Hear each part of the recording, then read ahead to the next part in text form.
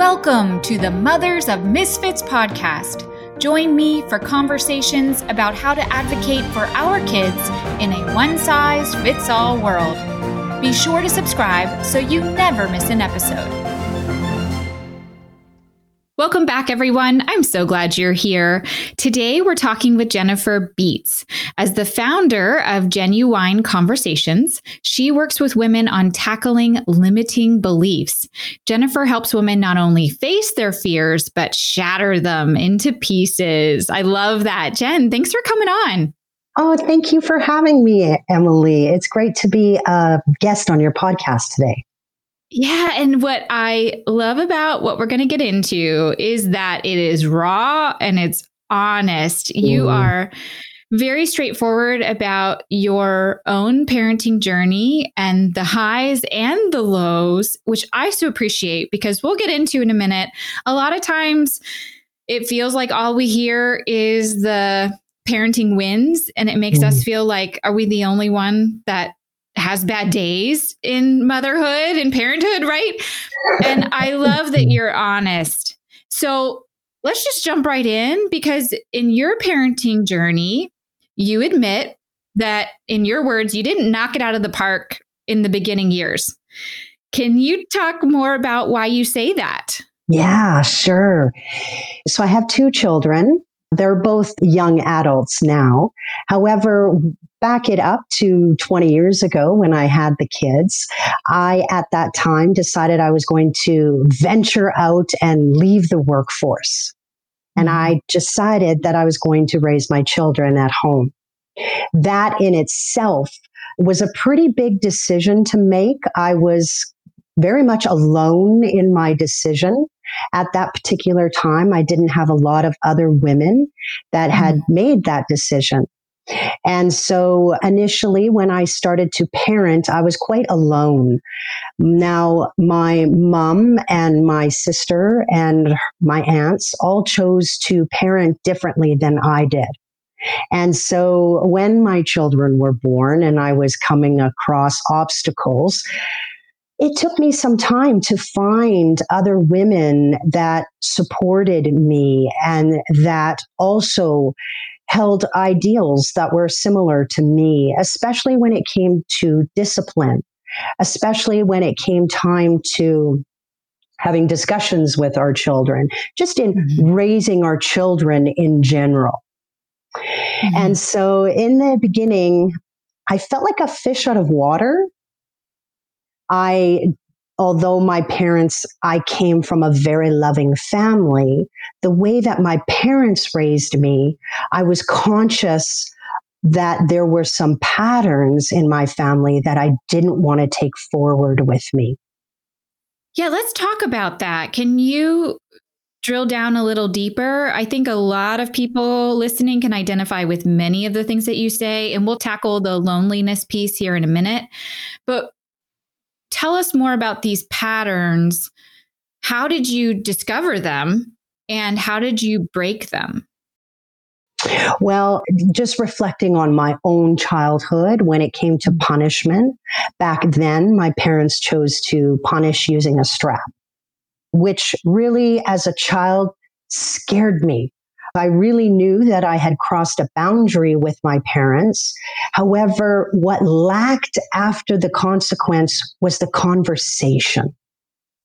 And so, although I knew from a punitive standpoint that I had done something wrong, there was a lack of conversation behind that. And so I knew when it came time for me to raising my children that I would not discipline using violence. And yet, my children still needed to be disciplined. And so I had to find other ways that were new to me, that were not presented to me in my childhood, nor through any role modeling of my family. And so I found that I was really in a new pool of water raising my children. I knew I wanted to do things differently. I knew I wanted to involve my children in more of my life. I was also raised in an environment where children were to be seen and not heard. And I knew that when it was my turn to parent, that my children were going to be invited into my world and that I was going to listen to them and take what they had to say into consideration. And that in itself was new to me. Again, I didn't really know how to take what they were saying and integrate it into my parenting. So for a while there, I didn't get it right. I was basically telling them instead of showing them. Mm-hmm. And it wasn't until they became a little bit older in their years that I started to get more curious with them and started to ask them more questions and started to have deeper discussions with them about things that really mattered. Even, talking about sexual education with my children, I did that at an early age. I've always held this idea that, my motto is that, the lack of conversations equals a lack of confidence in our children and a lack of education. And so in the beginning, I thought that by telling them what to do, that everything was just going to magically fall into place. And I quickly realized with my son that just was not going to happen.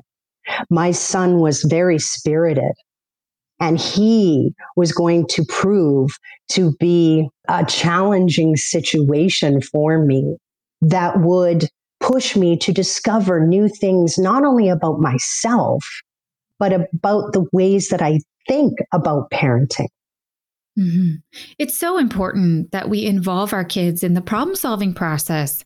We just recently had a guest on, Judy Arnell, and she talked about how oftentimes parenting, particularly with punishment, it's one way. And it is punitive and it's meant to hurt, and we come at it from a loving place, but it's a one-sided situation. And she encourages us to make it two-sided, or more in the sense of we're on the same team, actually, right? The other side is the problem, and that you and your child are working together to fix that problem. And you engage them in conversations, you engage them in the process. And yes, it not only builds their confidence, but it builds a stronger relationship with your kids, which is what I know we all want. And I love that you're also saying the same things, because I think many of us struggle with feeling like I'm just the one always doing the telling, doing the yelling. I feel like I'm nagging, I'm this and that. And we want that relationship. And I do think it often starts with conversations involving our kids.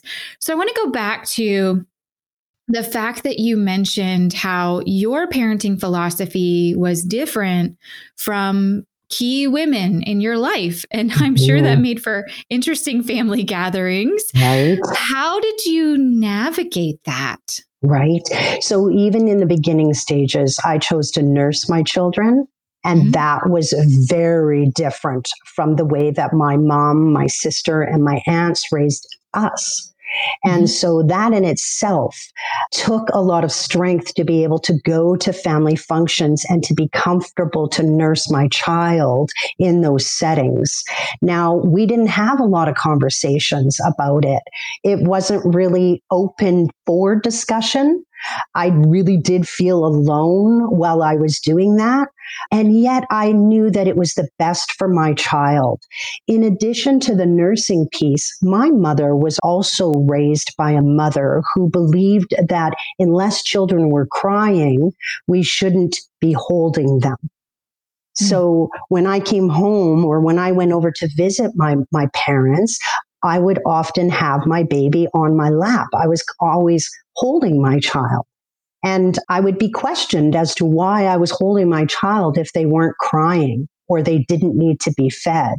And I just had a different philosophy on my children. And I, again, wanted to reinforce that I wanted them to be with me and part of my life. And I didn't need to leave them alone in order for them to feel good about themselves. In fact, I wanted them to be included, which again was just slightly different from the way my mother was raised.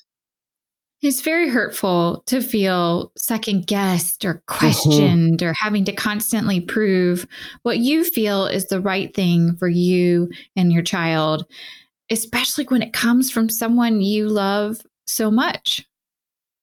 Yes, it was really difficult. In fact, at that time, I remember reaching out to my mom. I was postpartum with my second child, not really feeling like I've got this yet. And she basically at that time had said that she had raised her children already and that it was my turn to do this. And she didn't really offer me any kind of comforting advice. And it was at that time that I realized, then you know what? It's time for me to embrace who I am and what I want to do and to be myself despite what others might think of me, despite them not believing in the way that I'm choosing to parent my children. I'm sure that was an important turning point for you. It sure was. It was difficult, and yet it was empowering at the same time. So when you were a stay-at-home mom, you were in search of this community because, as you said, it was lonely and you didn't have the support necessarily from your family or friends. And so you went to a church function hoping to meet some other women, and your son was with you. And as you said, he has a different temperament than other children, a bit of a misfit, if you will. And their reaction to him breaking down was not what you were expecting. Can you tell us that story and how you felt in those moments? Yes. As you said, I would attend a weekly mom's group at a local church in my area. And I loved the setting. We would take our children downstairs where grandmas and grandpas would volunteer their time to spend with our children while moms were upstairs doing other activities. Only every time I would bring my son to that environment, he would have a tantrum every time I tried to leave him.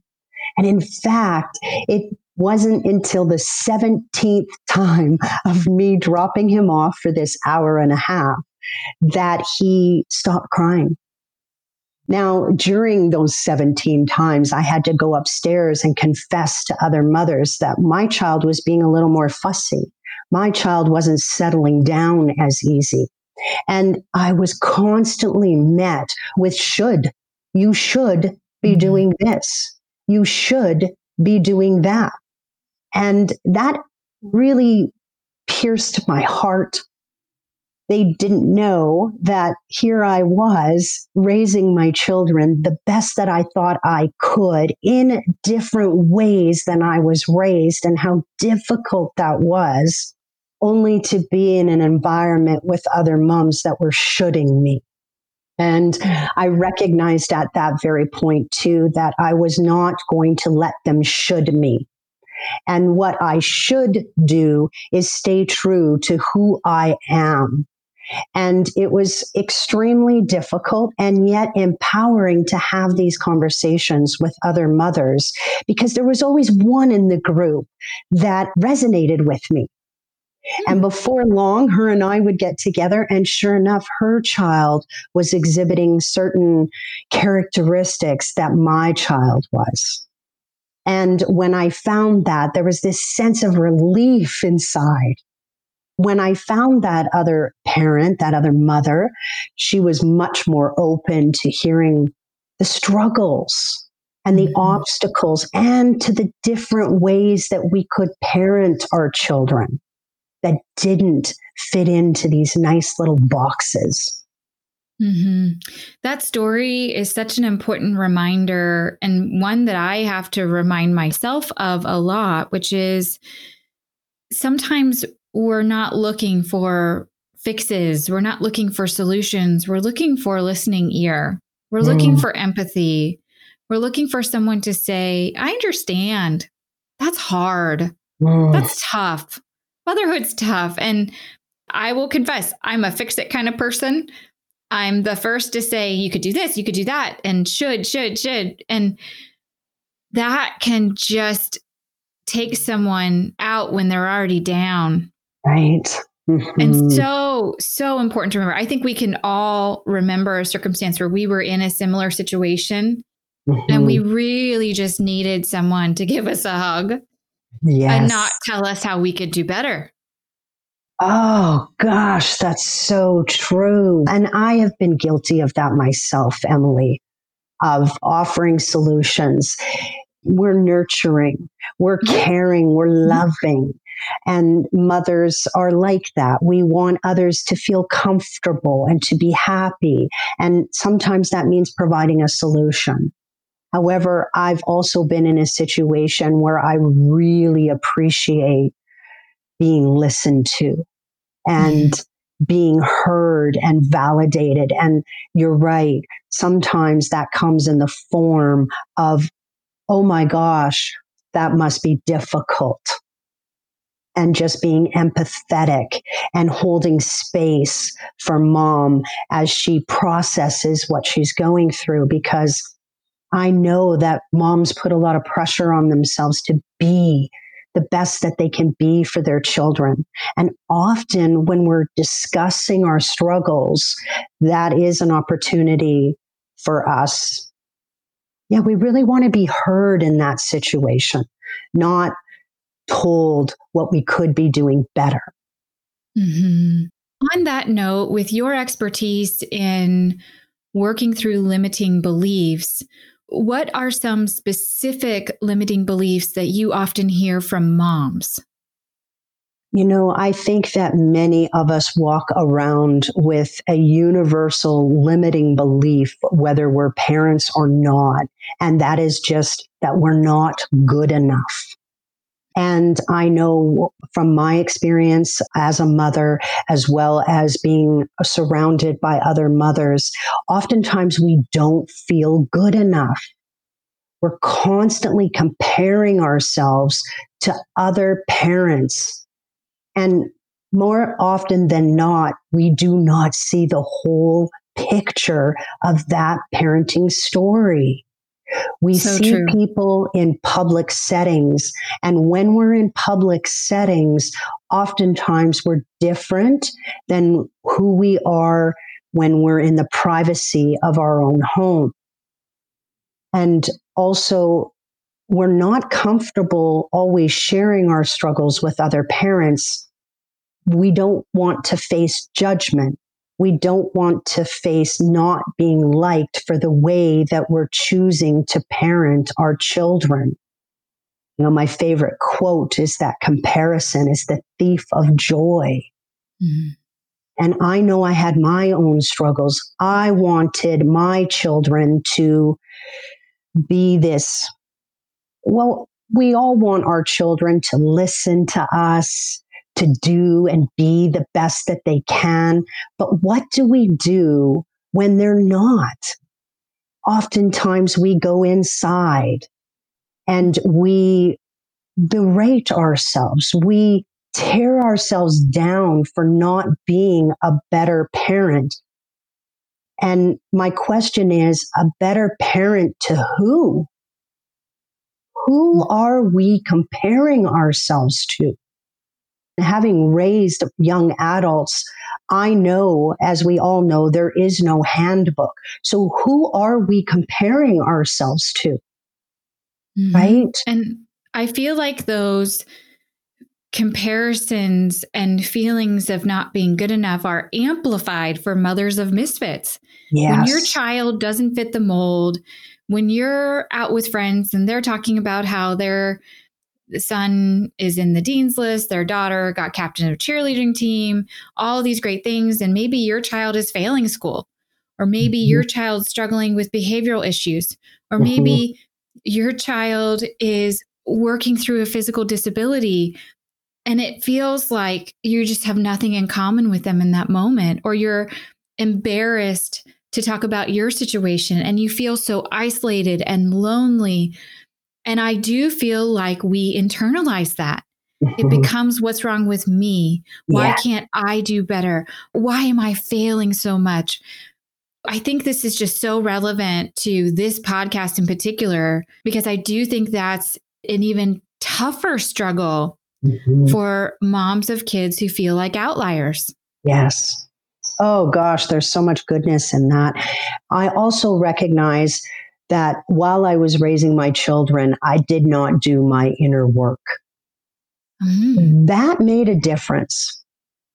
Now that I have done my inner work, when I experience outside challenges now, I do not react the way that I used to when prior to doing the inner work. And so, what you were just speaking of, Emily, many women facing what's wrong with me, I feel like a failure, also ties into, where they are in doing their inner work. Mm-hmm. Many of us have not done that inner work to build that inner resiliency. Therefore, when others question what we're doing, we tend to believe that they know better than we know ourselves. And so my invitation to others is to spend that time doing their inner work and getting to know who they really are at their core, so that when they are parenting their children, it's coming from their heart. And when we're speaking our truth, we're not an imposter. Right. And so many times I find as parents, we have that tendency to feel like an imposter. We didn't get a handbook on everything to do. Right. This really pushes us out of our comfort zone. And so we would do well to do our inner work, not only for ourselves, but the better we know ourselves, the better relationships we can have with our children as well. I also found that prior to doing my inner work, I was more reactive. And so whenever having a child who was spirited, I would often react instead of respond. And so in the beginning years, I was more reactive to my children and more short and less talking.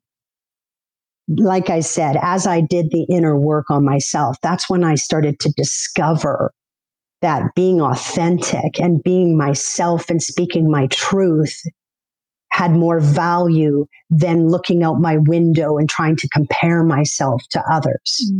Mm-hmm. I'm willing to have uncomfortable conversations now with my children and with other parents. That's huge. That really is. Mm-hmm. This inner work, is there a simple process we can follow to do that, or a simple step we can take today to at least get started? I know for me, there's several things that really helped me do my inner work. For me, the catalyst was finding meditation. Mm-hmm. Right? We live in a very busy world. We have many thoughts coming into our minds at any given time and day. And I was on overload. I had difficulties saying no. I had difficulties creating healthy boundaries. And it wasn't until I learned how to meditate and slow down my mind that I became aware of just how busy I was and how I was putting myself last. And so things that really helped me do the inner work was to increase that self-care. And for me, that meant spending time in silence. That meant finding time, maybe even 5 minutes in a day, to journal. That means finding time away from my children and my family to feed my soul, so that when I show up for them, I have more energy and I am also experiencing more happiness because I had a chance to meet my own needs. It's important to talk about that 5 minutes, 1 minute, even quick wins. Because I know from experience that finding a place of solitude, that getting moments of silence feels impossible at times to moms, particularly moms of young kids. And that in and of itself can feel daunting. So go for the quick win, the easiest thing, even if it is to take 30 seconds of deep breathing. Do it. If that's all you can do that and then work on building from that. Don't you think? I mean, it doesn't have to be tomorrow you're meditating for an hour a day, because then I think we feel like, oh, I'm just going to fail before I start. And then we get almost deeper in those limiting beliefs, right? Yes. And to be clear, I started using a meditation app for 2 minutes a day.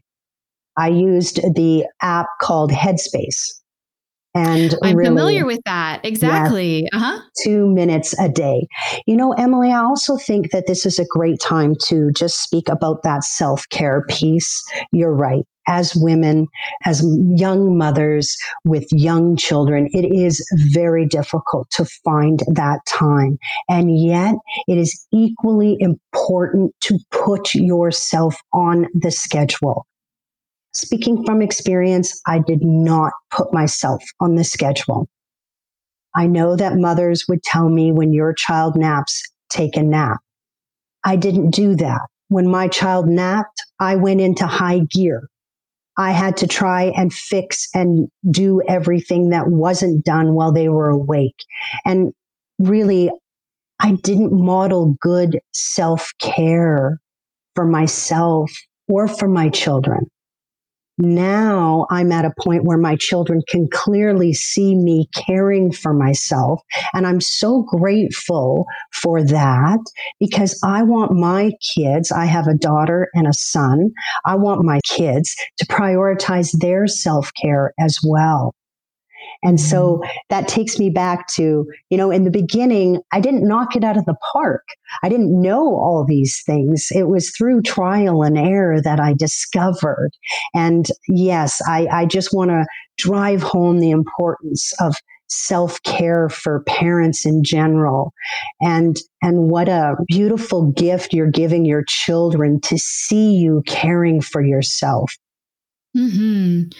Jen, I love that you're talking about these things. I also love that you're sharing with us it's never too late. It doesn't matter where you are in your parenting journey, but you can start all of this today, and you can take baby steps and work your way there. But you can absolutely recover from a couple bad days and be the kind of mom or parent you want to be. So, Jen, if folks want to get in touch with you, how can they do that? There's a few ways. You can find me on LinkedIn. I am also hanging out on Facebook, or you can find me on my website, www.genuine, spelt with a J, genuinelifecoach.com. We'll be sure to include all of that on your episode page. And hey, if you haven't signed up yet, be sure to go to mothersofmisfits.com and sign up to receive our episode insiders newsletter, where you can get all the insider scoop on Jen and our other guests. Jen, thanks again for coming on. It's really great to have you. Oh, thank you for inviting me to be a guest on your podcast, Emily. Thanks for joining us for this episode of the Mothers of Misfits podcast. Make sure to subscribe so you never miss an episode. We also invite you to visit us at mothersofmisfits.com.